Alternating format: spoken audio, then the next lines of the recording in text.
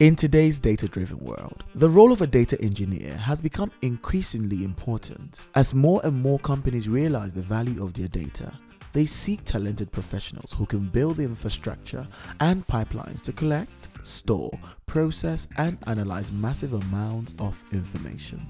However, the competition is fierce, and with data engineering becoming one of the hottest tech roles, how does one stand out in the crowd?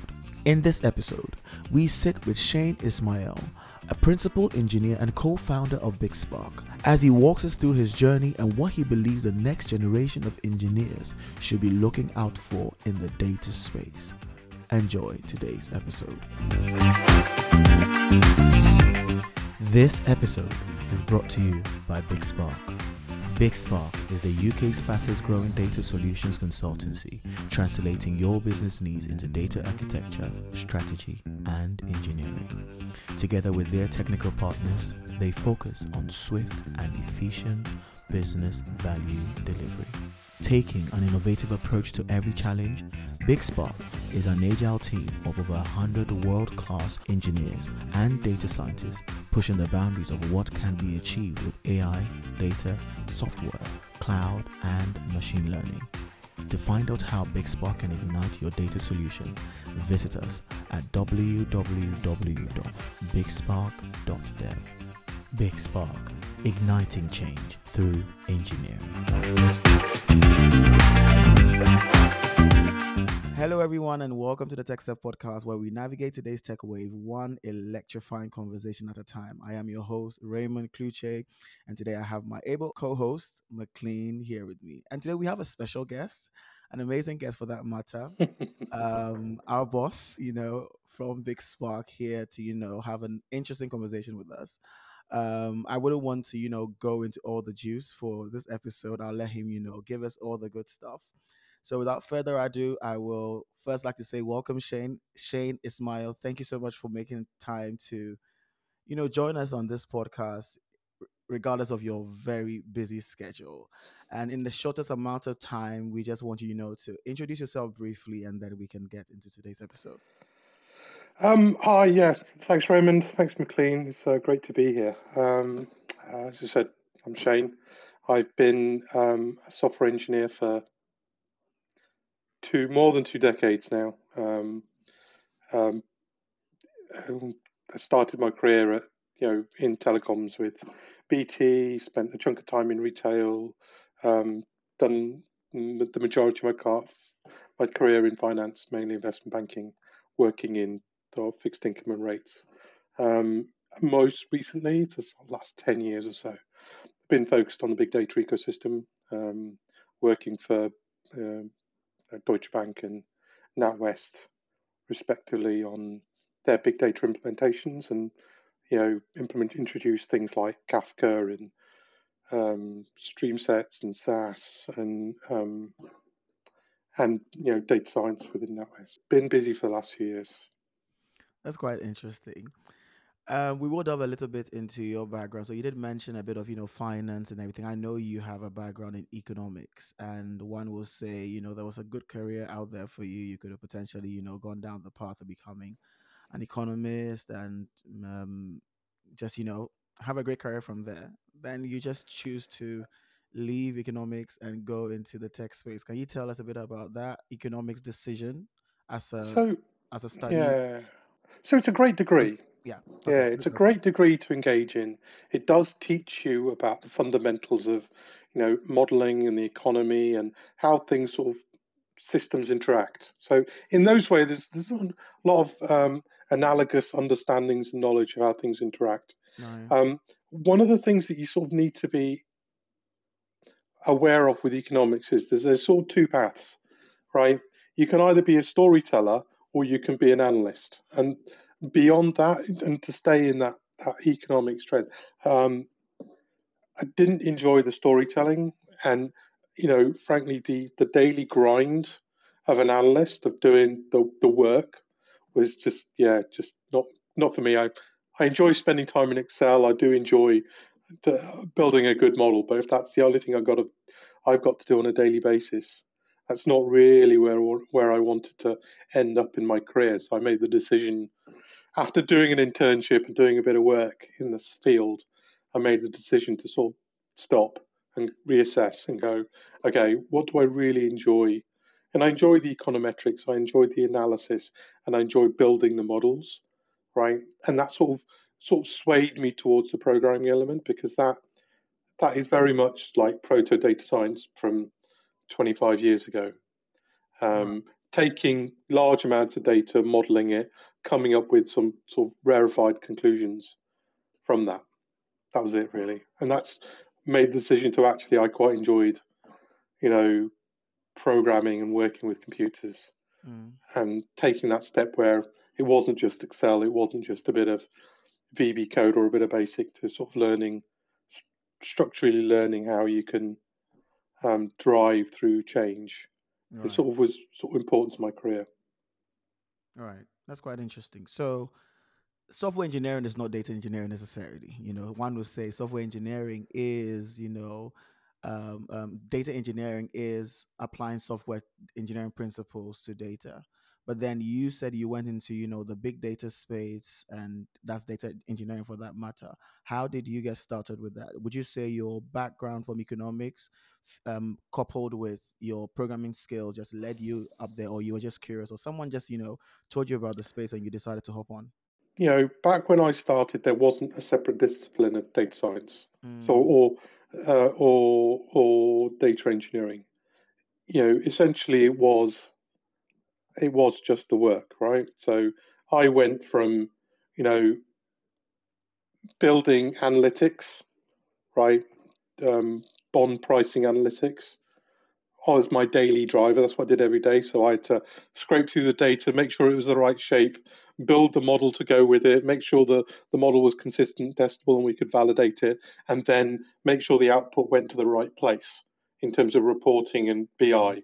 So within that, you've got the pillars of data sourcing, data engineering, data science, BI, and reporting, and mm, then largely you're responsible for taking that thread of being organized, make sure you're reporting, doing all of the things you need to do in order to be functional. So as we've got through time, right, there's been a specialization in terms of skills. Now, I was able from a very early age to, in terms of my career, to mm. take, unstructured data sources, pricing from bond pricing or Right. FX pricing that were coming on in a stream, and take those and have to put them into a structured form, and then Mm. calculated analytics off the back of them. That pretty much sounds like data engineering to me. Right. Right. Different label, Right. different process, right? Different tools. Because back then there was the Python existed, but it was all Perl and Sybase and Java. Whereas now the sort of the world's moved on, and you've Mm. got Python, and you've got Spark and Scala and R.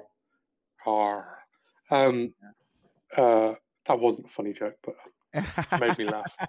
So obviously, we are talking with someone who has a wealth of experience. You're talking about 10 years. I don't know you, Maclean, but 10 years ago, I probably was, struggling in my computer science or IT degree, still wondering if I wanted to do that as a career. But you were in the industry. So I just want you, to tell us how, from where you stand, how data engineering has evolved for the past 15 years. Maybe just take us back from, like a timeline of the sort. Yeah. So I think data engineering historically had always been that desk aligned, business aligned function where we took data out of technology systems and turned it into a usable form. Mm. So back when I was working in BT Internet, doing the telecoms industry, All right. the whole data engineering experience was in Excel. We would Mm.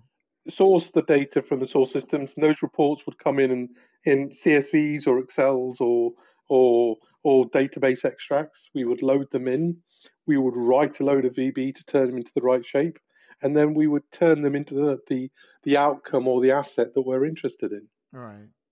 And that's really the journey, right? And essentially that tooling sort of, as you got more professional, well, actually, I need to run it overnight, right? Mm. I need to run it I need to be able to catch all the errors and cope with change. So that's that migration from Excel to, well, actually let's do the industrial bit, the hard Right. bit in Perl, Right. because it gives us more flexibility, allows us to deal with data on a record by record basis and process it, Mm. right? And then you had your outcomes. And then there was another wave where the ETL wave, where we would load the data into a database. The data engineering was, okay, let's just get it into the database, and we can use the database structures and tools because Perl and OO languages Right. on structure tend to operate on a record basis. So once you're in a database, if you need to deal with 1 million records or Right. 5 million records, right, actually it's a lot more effective to do the same operation Right. on 1,000 records as one. So you had that journey through time. And to some extent, if you look at pandas and the way that Spark and modern tooling works, it's more Right. a hybrid of both. So you take functional programming and you take an operator to act upon a set of data based upon a set of conditions. So Right. you've got the best of that, that Venn diagram, that set mathematics approach to Right. database processing, to the high performance analytics, flexible nature of using Python or using Spark/Scala Right. for for that big data performance. So the key drivers for all of this, right? You've got that standard ETL framework, but you know the so this brings it back to my background in business, Right. background in Oh, okay. Right. economics. So the drivers for all of these things are, we need to do things more efficiently, we need to do them less often, and we need to do them more effectively, Right. right? Right. So how do we do that? How do we deliver that? And there's always trends, and there's always things changing in the industry, and in what the latest, data lakehouse is the big trend in in in the big data Spark world. But Right. that's not that far away from structured data schemas going back 20 years. Right. The language is different and the technology is different, but in the thinking, right, it's very much, how can we get the right data in the right place at the right time, quickly Right. and efficiently, so we don't need to mess around with it too much. Nice. So that's really what's changed. Fundamentally, that's really what's changed. It's like, well, the technology keeps moving, the thinking keeps evolving, and this is the key element of what we're doing, because how do we get, you know, the important thing, how do we get the data that we need to make good decisions in a business, Mm. right, into the right people's hands in the right forms, right? Right. Because nothing else is that important.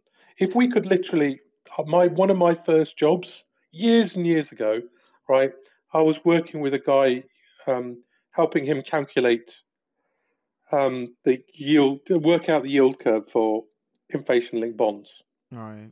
and we hadn't really done this at JP Morgan before, and the algorithms existed, but they told there was a problem with them, and I spent a month on it. I could not figure out what the problem was, so I Right. ended up rewriting it later on. But largely, I spent a month going to a Bloomberg terminal, and this guy used to sit on the floor behind me as a graduate. This is one of my when he asked me, "Well, if you can't do that, can you make sure my reporting's straight?" So I tried to write a program to do it. It's a bit hard. Didn't have the skills, didn't Right. have the knowledge or the experience to be able to do it. But actually, what he wanted was already on Bloomberg. Right. So every morning I used to get in half an hour before him, print out his reports from the previous day, right, staple them together and leave them on his desk, Interesting. right?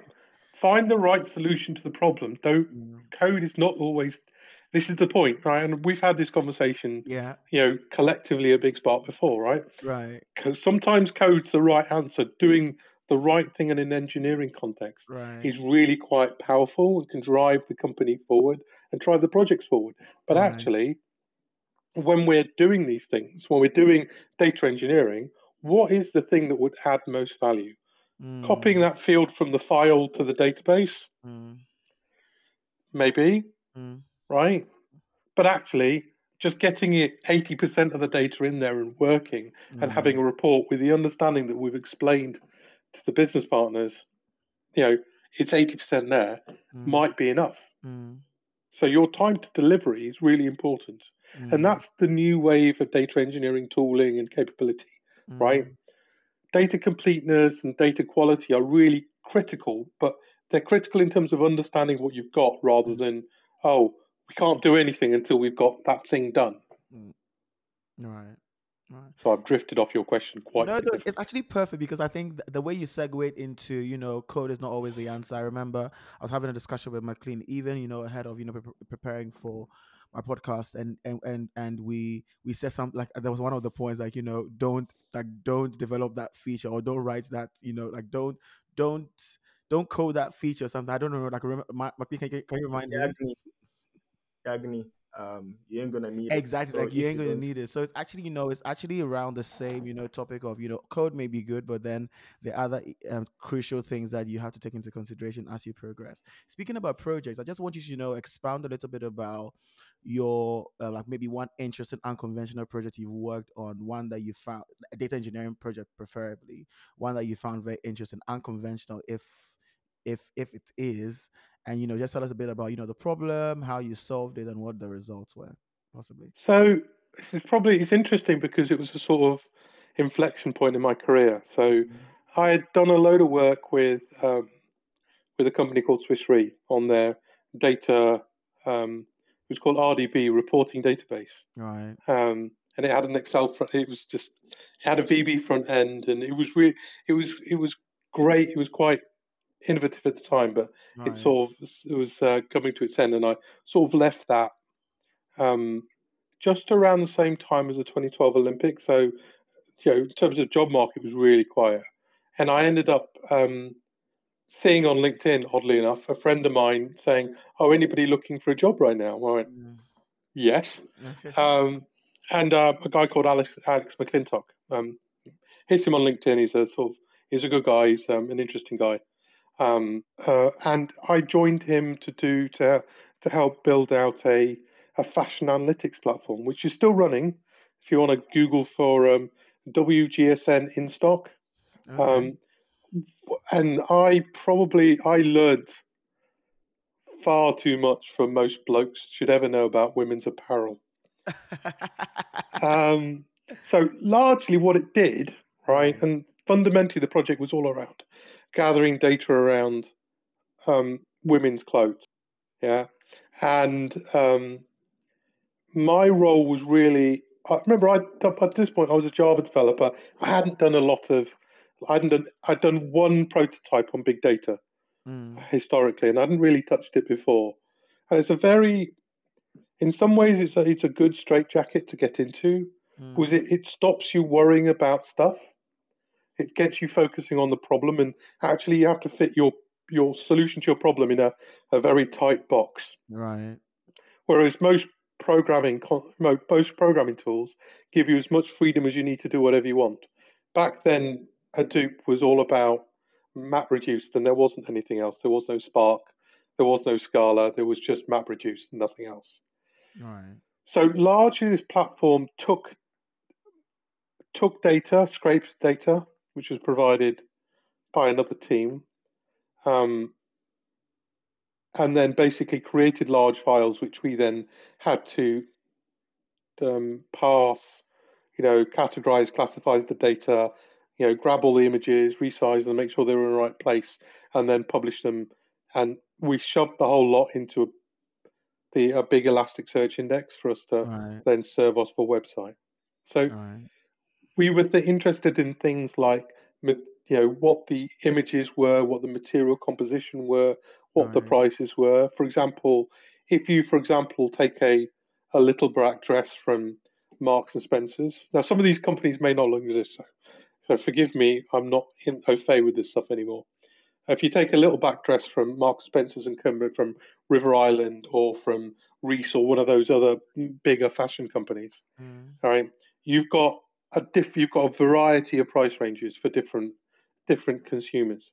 But you've also, what drives that is not only the the brand and the brand impact, but also the materials and the composition of the materials. So those are embedded within the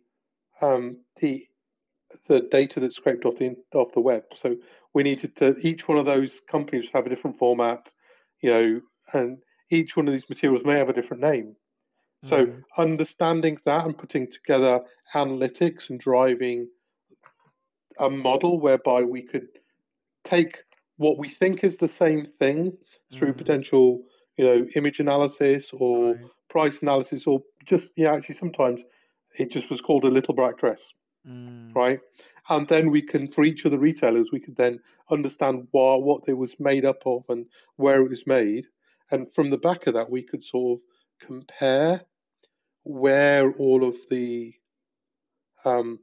materials came from and what was the constituent pricing. And you then had a product where merchandisers and buyers from like retailers would come and say, oh, okay, we're interested in that data. Let's have a look at what's happening Right. in the market. And that's all where it came from. So that was really my first big data project.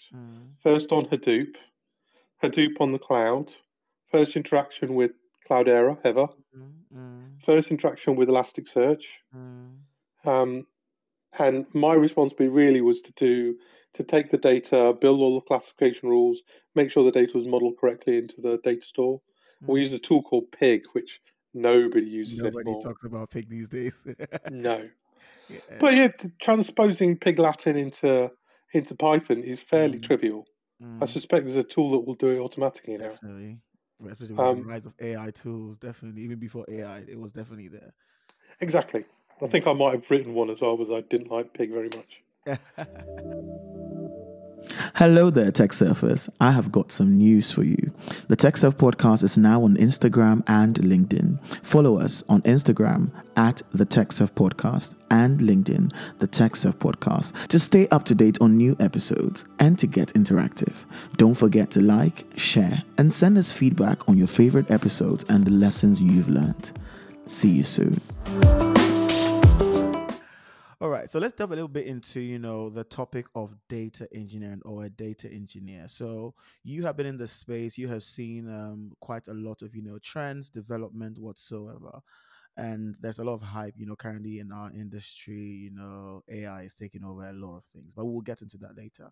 What would you say, as one who has worked as a data engineer, hired data engineers and training data engineers, what would you say makes one a good data engineer? Maybe your top 5 skills or top 5 things that you would say makes one a good data engineer.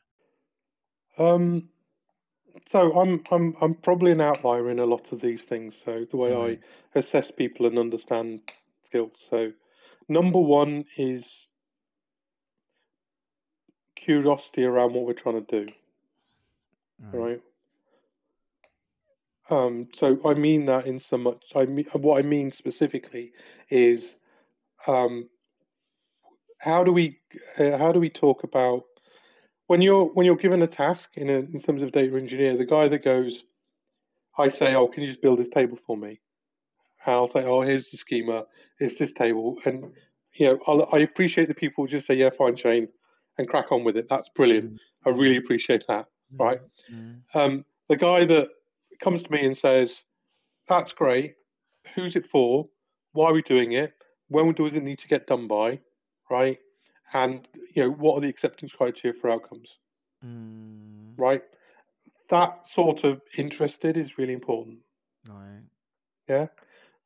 Now, if I can expand into why, if you want me to, but number 2, languages are not important, right? But given that, if you don't understand when I say, oh, I want cob normal form or a star schema, that would be bad, right? If you need to understand the difference between writing something in an OO language or a function language and being able to write those scripts. So, as a minimum, you need to be able to shell script. You need to be able to interact with a database. You need to be able to write in a functional and or object-oriented language. These are all really quite important skills, because for me, the languages and the tools are a tool bag, right? Mm. When I started my career, I had a hammer, Okay. right? Java is a hammer, yeah? It's Sure is. great, but you could do lots of things with a hammer, right? But finesse is not one of them, Mm. right? You can do finesse if you're good, and it requires skills, and that's why over time you add, the great thing was like when I was probably 2005 to 2006, there was loads of books on learn these 5 databases, Right. right? Those books still exist, and I would recommend, you know, um, knowing more than one NoSQL database, knowing a relation database, knowing, Python, having a go at Rust, because they are different skills and different approaches to solving Mm. problems, Mm. and it's all about solving problems, right? Right. Um, organization, Mm. right? Organization, right? If you, if you, if you're okay, I am not an organized person at the best of times, Mm. right? I am bloody chaos, right? When I'm trying to do more than one thing at a time. When I'm focused on doing the one thing, I have a very structured approach, Right. right? When I write code, I will write the pseudocode on the page, on the paper, and this data engineering software, it doesn't really matter, right? I will write what I'm trying to get out of each function, and then I'll restructure it so that I've the got the structure that I want Mm. with all the steps, and that'll drown out a lot of things. I can Right. turn those to BDD tests. I can turn those into a documentation, right? Gives me flexibility, right? But it also, what it does, it gives me, well, actually, this is a bigger job than I expected. So Mm. I know almost straight away, within a few hours, I've taken on the story points I gave this piece of work are much, much greater. So Mm. much less than I should have done. At that point, I can flag that, and I don't need to wait for the next Scrum meeting the next day. I'll say, oh, I messed up here. Scrum Master, I messed up here. This is more complicated than I expected. Can Right. we? Can I? Can I? I need to revise this estimate. It's wrong, and this is why it's wrong. So that Mm. that means that we can communicate out to stakeholders way in advance of when it becomes an issue. Right. Right? Um, Actually, I touched on the last one, communication. Mm. Right? Um, when I'm under pressure and under stress, right, one thing I do is I'll switch off projects and I'll switch off my outbounds until I'm focused on the thing that's causing me stress. Right? Mm. That's good for functionally delivering what I do, but all of the other things I've just abandoned, right, will cause problems, right?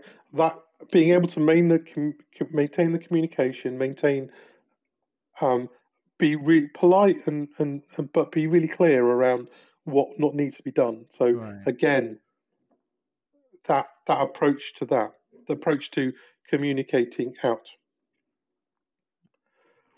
Defensive programming, data Mm. engineering is all around.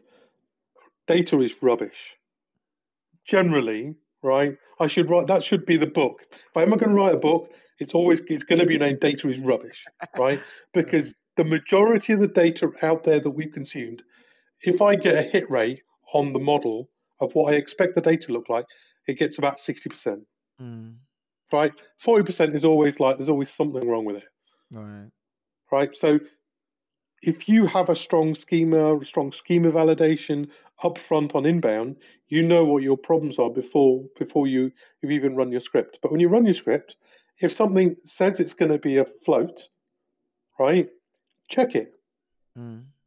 Right, make sure you can do the conversion before you do the conversion, because you've got the difference between a checked exception and unchecked exception. Sorry, I'm really dialing down here, No, right? no, no. It's actually good stuff here, but yeah, we like it. Keep going. Yeah, but this is what I mean. The point is, a runtime exception from a programming perspective, right, Mm. is expensive Mm. because you've got to run the stack and it comes back, you got to catch it and you go back into the flow. Right. Whereas a checked exception, you can go, oh, is this field a float? Can I convert this thing to a float? If the answer Right. is yes, you just progress. If it's no, you go straight onto your error topic. Mm. Sorry, I'm thinking very much in streaming in real time. If you Well, we think like. about batch terms, yeah, we like that, but that's not Yeah. that's tomorrow's world. That's not today. Defo. Defo. Definitely. But the point is, you can triage that data, right? Mm, And sort of the final big one, I think I've got to five. The final big one, right, is the guys that ask themselves, what would happen if they get woken up at 5 o'clock in the morning and they mm, have an hour to fix this problem, right? What logging, what monitoring, what other stuff have you put in place that mm. makes their life easier? Because them is probably going to be you, All right. right? And I've learned that the hard way, having been woken up to fix my own rubbish code at 3 o'clock in the morning All and right. having no sleep, small child screaming in the background, and having to fix things on the fly, All right. right? It's no fun whatsoever. All right. All right. I find that to be very interesting how you have just, I think you've taken all the points and you've really drilled down to help someone understand. Because when I was in school, I happened to have, just done one course of data engineering. And the first work I had done was to, calculate the TF-IDF of, a bunch of text and everything. And then we saw it from the point of, sourcing the data, doing all that. Now, I knew that as big data or data engineering, but I didn't know what it meant to be a data engineer until I started working at BigSpark and seeing the different portions and like how you have broken these skills down. I think it'd be very good for someone, even for those who are currently in that role and someone who is yet to get into that role, to think holistically about their problem solving approach, both from the technical bit and also from the human bit, so that when you are put into such situations, you have more control of what you do. So I believe that is very great. Speaking about big data and all that is going on in the space, like you were making reference to real time, like batch and streaming and all that. Before we even get to that more, there are a lot of things that are going on in the industry today, and you have been here for a long time. If in the shortest possible time you can tell us a bit of the misconceptions you've seen over the period of time and maybe debunk one or two of them, if you can. The, it may not necessarily be data engineering, but tech. I know it may be a controversial one, but we like a controversial Shane. Um, I think so. Okay, data science, right, Right. is sorry, I shouldn't say this, but yeah, basically, you know, I've worked with models and with you know with data quite a long time. Data science, right? Some of the models that I've been given to productionize have not been good, Mm, right? Largely to implement, taking um, applying standard models to problems is going to be, which is what a lot of data science do. They just try various models with the various frequencies, right? With different approaches, and depending on which gives a better outcome, we'll say, okay, this is the thing to use, which right. is which is the standard approach, right? Right. It's not. I don't feel that that's a hypothesis driven. But the other thing is, um, I think this is obviously an opinion that um, largely, as AI sort of drives through change and we can get better data into AI models, Right. um, largely that role will get smaller and smaller. Mm, Okay, awesome. Um, yeah. So Shane, I can't remember when I entered or when I got into data engineering. A friend of mine, Joe, who we all know, and he's been on this podcast before. He showed me a site that I think it said, is it a Pokemon or big data, right? Because there were a lot of, I mean, there are a lot of data engineering tools, and also like numerous billions of ways you can use it, right?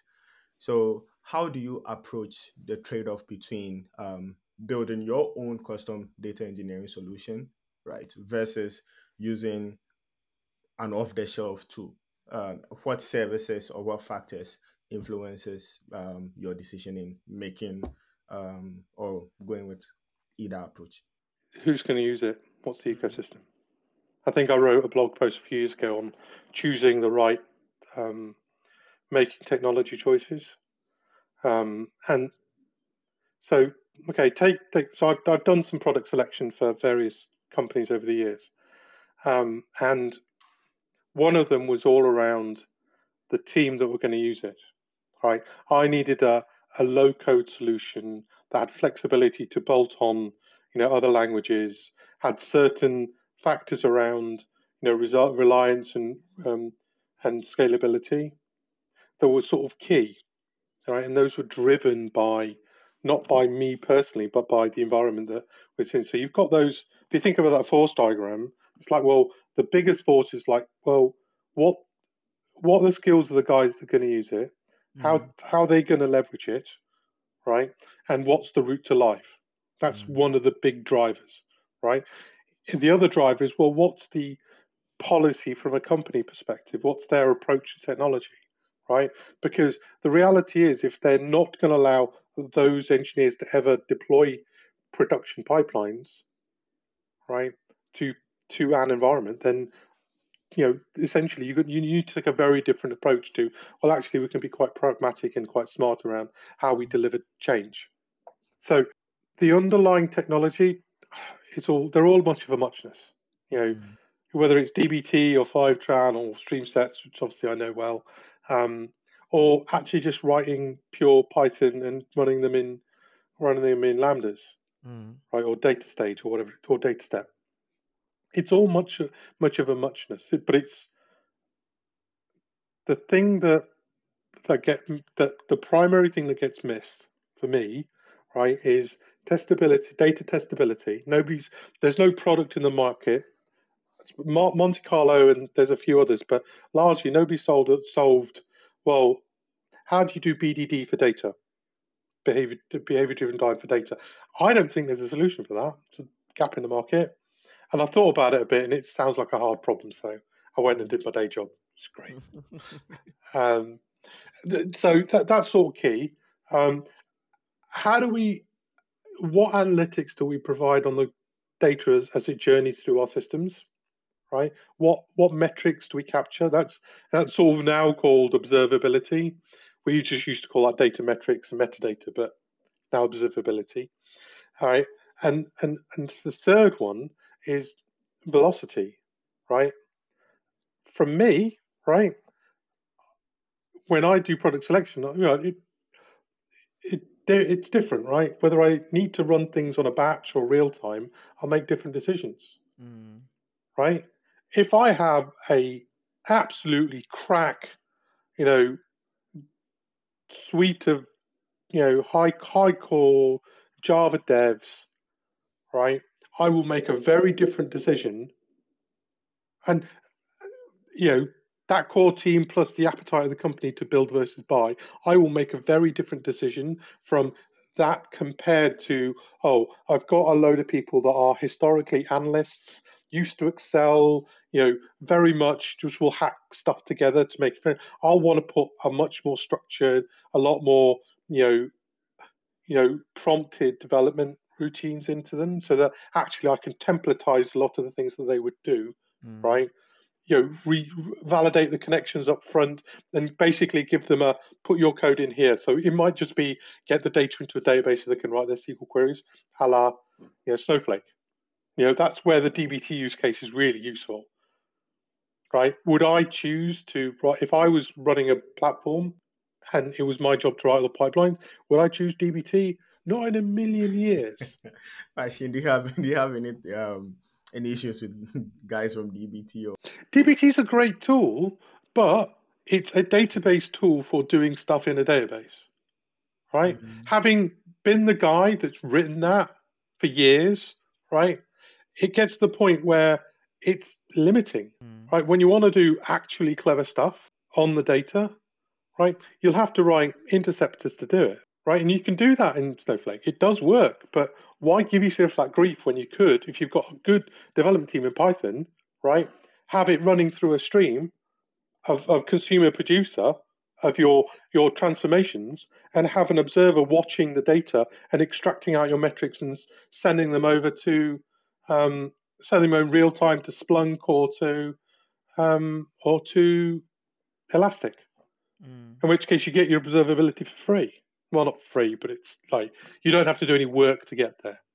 Got it. Did I answer your question, or did I talk around it? I felt like I talk around it. Yeah, you talked around it, but you answered it too.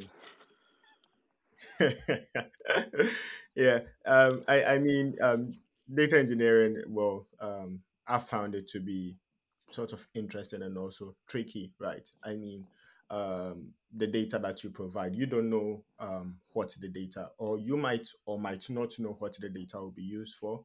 Um, and also, you don't know the decisions that will be made based on the data that you are building the pipeline or whatever you're doing it for, right? And my experience, I know we've all heard of the butterfly effect, Mm, and what what rather something really really small might, I mean, um, have a big impact on something that you might not know, right? So I'm wondering if, in your case, um, if you experienced a situation where a seemingly minor oversight in data engineering had a major consequence in your organization. Because I know you have experience in working in big organizations, so I don't know if you have um, an instance where you can share with us. God, yeah. So you remember I talked about index-linked bonds earlier on, and mm-hmm, I said, oh, I didn't know, I couldn't fix the analytics, mm, right? I just didn't know. It took me months to figure out what the problem was. mm, In the end, it turned out to be the inflation curve, right, that was coming inbound from a different system, right, had some bad data in it. Right, because I hadn't written validation on the inbound data, I just sort of said, "Oh, this is the inflation rate for the last." I think you needed like, it's been a long time, but about three years worth of 2 or 3 years worth of data in order right, to work out what the curve was, the historical curve, and then you'd interpolate it out to the future points, and that's how you'd calculate the curve. Because okay, for those of you who don't know, an inflation-linked bond, right, is you lend, for example, the UK government £100, right? They pay you back based upon the current rate of inflation plus a margin on top. So inflation right now is, I don't know, 6.5% off, 5 points, or whatever the number is, right? The government will pay you an additional 1% or 2% on top of that. So, in order for us to work out what the future yield curve is, we need to interpolate what we expect inflation rate to be in the future, right, right?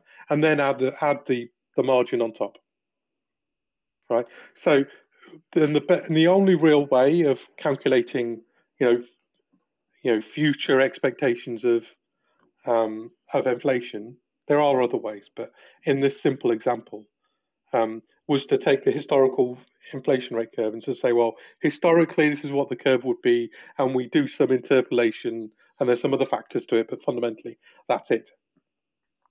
But because there was a spike where we had bad data for 1 month, right, and I literally fixed it, right, by ringing up the guy who produced the file, because it was a bloke back then that copied it off of somewhere, some spreadsheet or something, right, saying, "Oh, this number's wrong." He went, "Oh yeah, of course it is. Let me go and fix that." And that was literally it.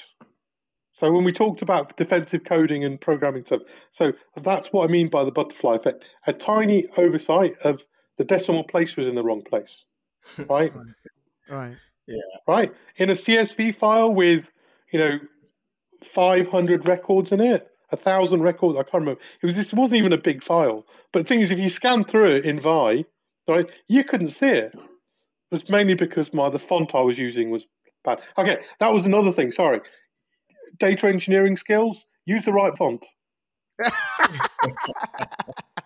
that was a good one. That was a good one. That was a good one. Speaking of okay, now we do so okay, so now we're gonna move away from data engineering a little bit because I know you, Shaine, you are super busy. Anyone who has worked with Shaine knows that the it's work to get Shaine because he is very, very, very busy. So the work added to getting Shaine is also a task. It's a non-trivial task. So when you get him, you milk him down, you drain him of all the energy you can get, and then you go on to the work you can do. And I do admit that you have a very busy schedule. What do you do to, wind down, relax, with everything? You're a father, you're a husband, and I know you're a rugby coach. I don't know, maybe you potentially a singer. Maybe you can, show us some other parts of you, creative sides of of your life that we do not know about. I don't think there is. I think you've pretty much covered it there. I, so if you guys didn't know, it was the 30th anniversary of the release of Civilization yesterday. Oh, So wow. yeah, I spent a couple of hours playing Civ, Interesting. which was fun Right. in the evening. But yeah, apart from that, I read a lot. Mm. Read probably too much. Oh, book du jour. I'll lend this one to you, Raymond. I'm gonna take it. Thank you. What It's is it? called Order Out of Chaos by Scott Walker. Okay. It's from a kidnap negotiator and Oh, applying negotiation techniques to everyday life. It's really good. right, It's right, really good in terms of effective communicating right, in difficult situations. That's what it's all about. It's really good. Really big fan. right, Okay, yeah. So yeah, if you see, I'll just turn my camera around. There's lots of books and my lunch that right. I sort of float on. Mm. Um, I play the piano very poorly Oh, and the guitar, okay. singing the guitar. Um, and that's about it, really. As you said, I Mm, sort of coach a bit of rugby. I mm, did do choose for rugby. I mm. think taking that time out to okay, now I'm gonna do a story. You know me, can't help a story. That's fine. There's a film with Hugh Grant from many years ago called About a Boy, Mm, um, and Hugh Grant's this sort of character that's independently wealthy, right?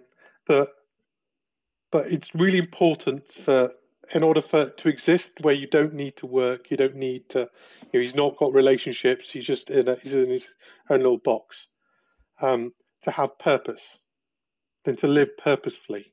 right. His purpose was terrible, but it actually struck me. I remember watching it at the cinema in Edinburgh in the Cameo Theatre and watching it on the big screen. And Mm, he went through how a man with no purpose mm, ingrains purpose into his life. He mm, splits the day into small chunks. He applies it to different things, like, you know, I'll go for coffee and I'll make breakfast, it takes me this long, and this is what I like to do. And I'll go right, out shopping and I'll do this, and I'll find records, and I've got my record listening time. right. Now, my time tends to bleed into each other. As you said, Mm, it's things get busy, mm, but making time and making the opportunity to do other things is really important. mm, Um, Now, I write a bit. Um, I read a lot. mm. I run a bit. I eat too many cakes. That's probably not a good thing. And I do too much poor DIY, which my wife curses me for. Mm. That's all right. That's all right. Yeah, Shane. So let's say, well, we are Raymond and myself are engineers, and we work under you actually, and you're a fantastic boss, by the way. Um, Oh yes, you are. yeah, You are. but but I mean, anyone who says otherwise is obviously telling lies. But um, so right now we all aspire to be in your shoes one day, right? So my question for you is, how do we get there from where we are? Mm, For those who don't know, I'm a senior engineer at BigSpark, where Shane is a co-founder, and I also want to be, if not a co-founder, the head of an organization one day. So I'm wondering, Shane, how do you get there from where we are? Um, yeah, I'll probably tell this. Okay, so it's really important, right, that each person has their own journey and how they get mm, there. Each person has different sets of skills that they have and they can develop, right? Now, there's two, there's two models of the world, right? Right. You can either expend your time and effort in life, right, working on the things you're not good at, right, and making them less of a weakness, right? Or you can focus on the things you're really good at, right?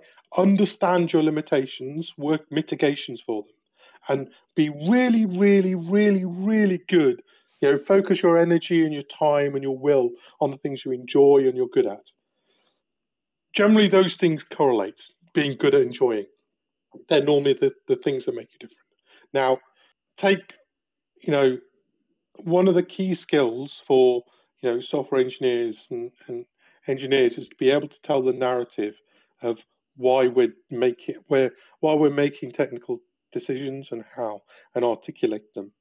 Right, that is probably the biggest skill we have. Right, and without it, we become techies.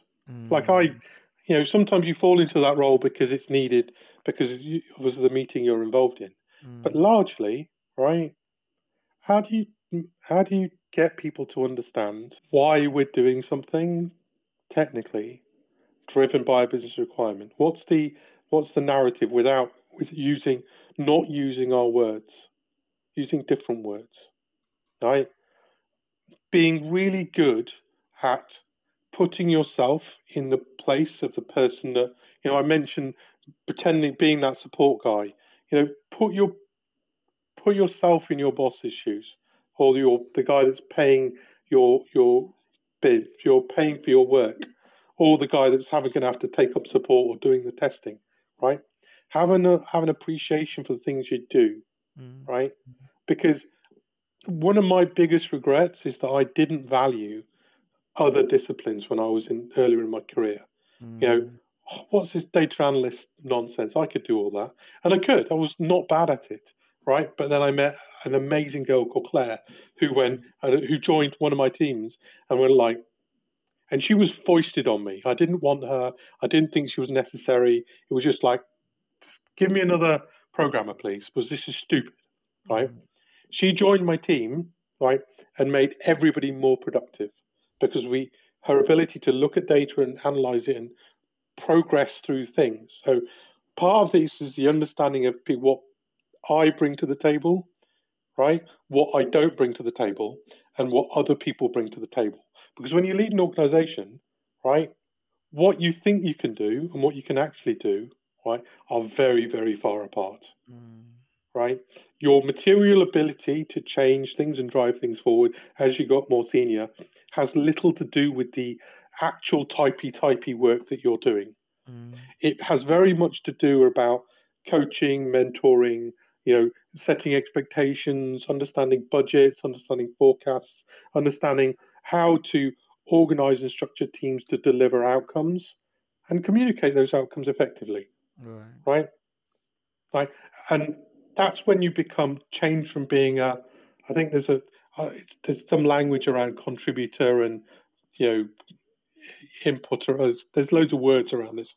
But as you get more senior, essentially your ability to take that step back, go, okay, what are we actually trying to achieve? For example, okay, right now, right at my day job, right, I'm being asked, right, I think we should take a certain path. Right, I'm 100% sure that if we do this, life will be better for everybody. Right, I've given them the instrumentation, I've given them the metrics, I've done the analysis. I can prove it. I can prove it from a finance perspective. I can prove it from an outcome perspective. Right, but from a program perspective, right, there's no appetite to do that piece of work. Under any circumstances, right? There is appetite to take another path, which I don't entirely agree with. I think it's going to end badly, but in the end, right? We as a team, right, need to sort of focus and deliver on the outcomes. And sometimes you have to do things you don't want to do, and you have to do things that you need to do because that's what the outcome needs. So to answer your question specifically, right? Understand. So let's take it from top. Understand, right? Your strengths, your weaknesses. Understand. There's always the opportunity to turn your weaknesses into strengths, and to be that good, right? But to be honest, sometimes it's just not worth the hassle. I'll be honest. It's just not worth the work. There are people that are going to be better than you at doing that thing, and you just need to be clear with other people what that's going to be doing, right? Appreciate the people around you, right? There was a guy I worked with years and years ago who I was sitting there moaning because I was doing this horrible piece of work. I hated it. And he says, well, you played really well.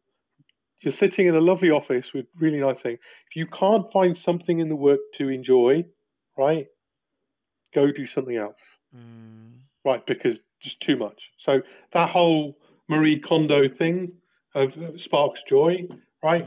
In the work that we do, right, there's not much that sparks joy in sitting and chunking through an Excel sheet and doing forecasts.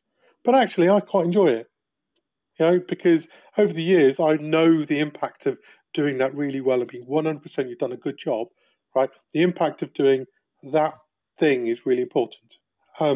Appreciate the people around you, appreciate the skills they bring to the table, work with them, and understand the things they bring to the table. Put yourself in their shoes. Try to one thing I've learned from the whole Brexit thing is that my job isn't to persuade people to change their minds. People don't change their minds, right? You need to figure out how to get to an accommodated position with everybody around the table, right? That you can all support and move forward with, right? Collectively, because that's how you achieve great things. Because if everybody's going different directions and we're trying to do different things, we don't have common purpose, we will fail. Right. And whether that's in our personal lives or our family lives or anything else, right? That's where, or work. Now, that's always the key marker for me, right? It's just work in the end, right? So that's another thing. It's just work, right? You need to have stuff outside of work that sits alongside, that gives you my best contacts, right? Mates that I've made at work because I've tried to be a good bloke. I've tried to be nice to people. I've tried to make friends and influence people. Going back to Dale Carnegie.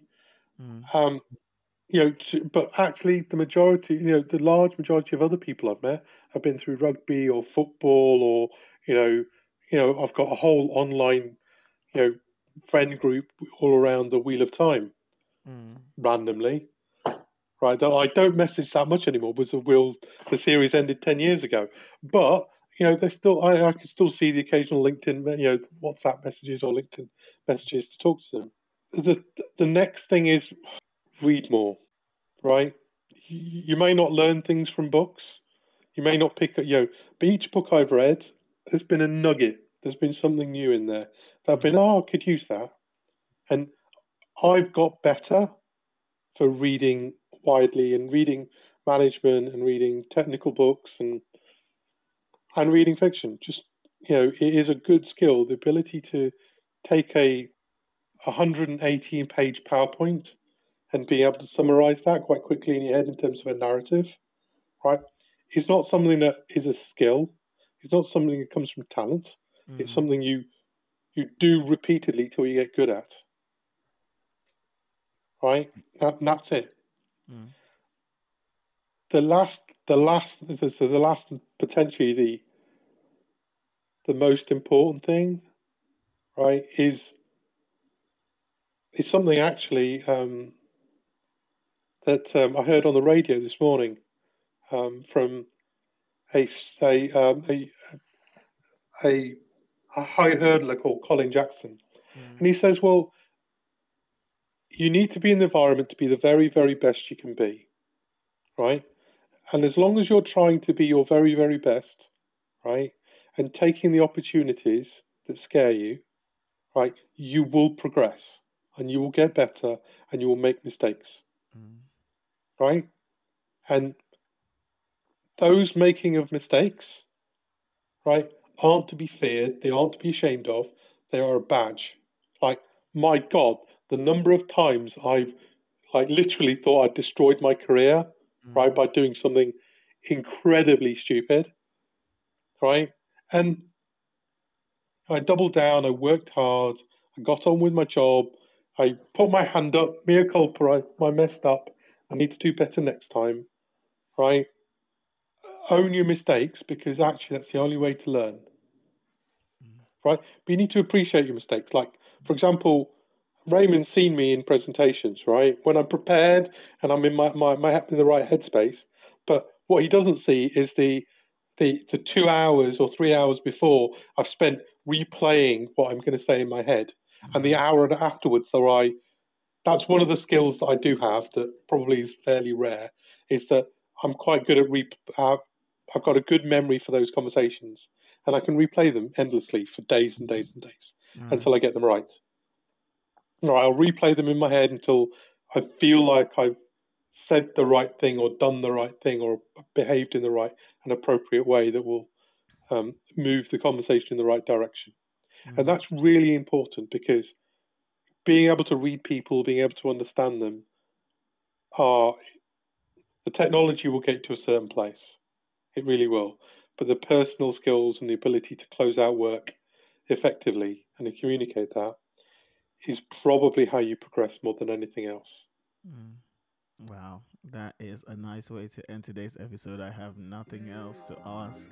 That was a very nice, and nice way actually to end today's episode. And I think for me, my major take from your final words is to own your mistakes and to learn from them and not be afraid of them. I think I like that term. Your mistakes are like a badge. We do see, a military man and all that, come back with, different badges, sorry, based on the things that they have achieved. And that is what the wealth of experience, the wealth of capacity that they have built over a period of time. Shaine, thank you so much for making time, and Maclean, thank you for showing up today to make this episode a very fruitful one. I really enjoyed it a lot, and looking forward to sharing this episode with everyone, and looking forward to also applying the things that we have discussed here in my career. So thank you so much.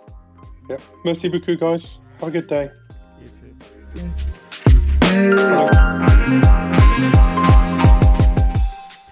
Data engineers, without a doubt, have an essential role to play in helping organizations unlock the value of their data. To truly stand out in this field, Shaine reminds us to have a curious and investigative mindset in order to get the best insights from this newfound oil. Thank you for listening to today's episode of the TechServe podcast. See you in the next episode.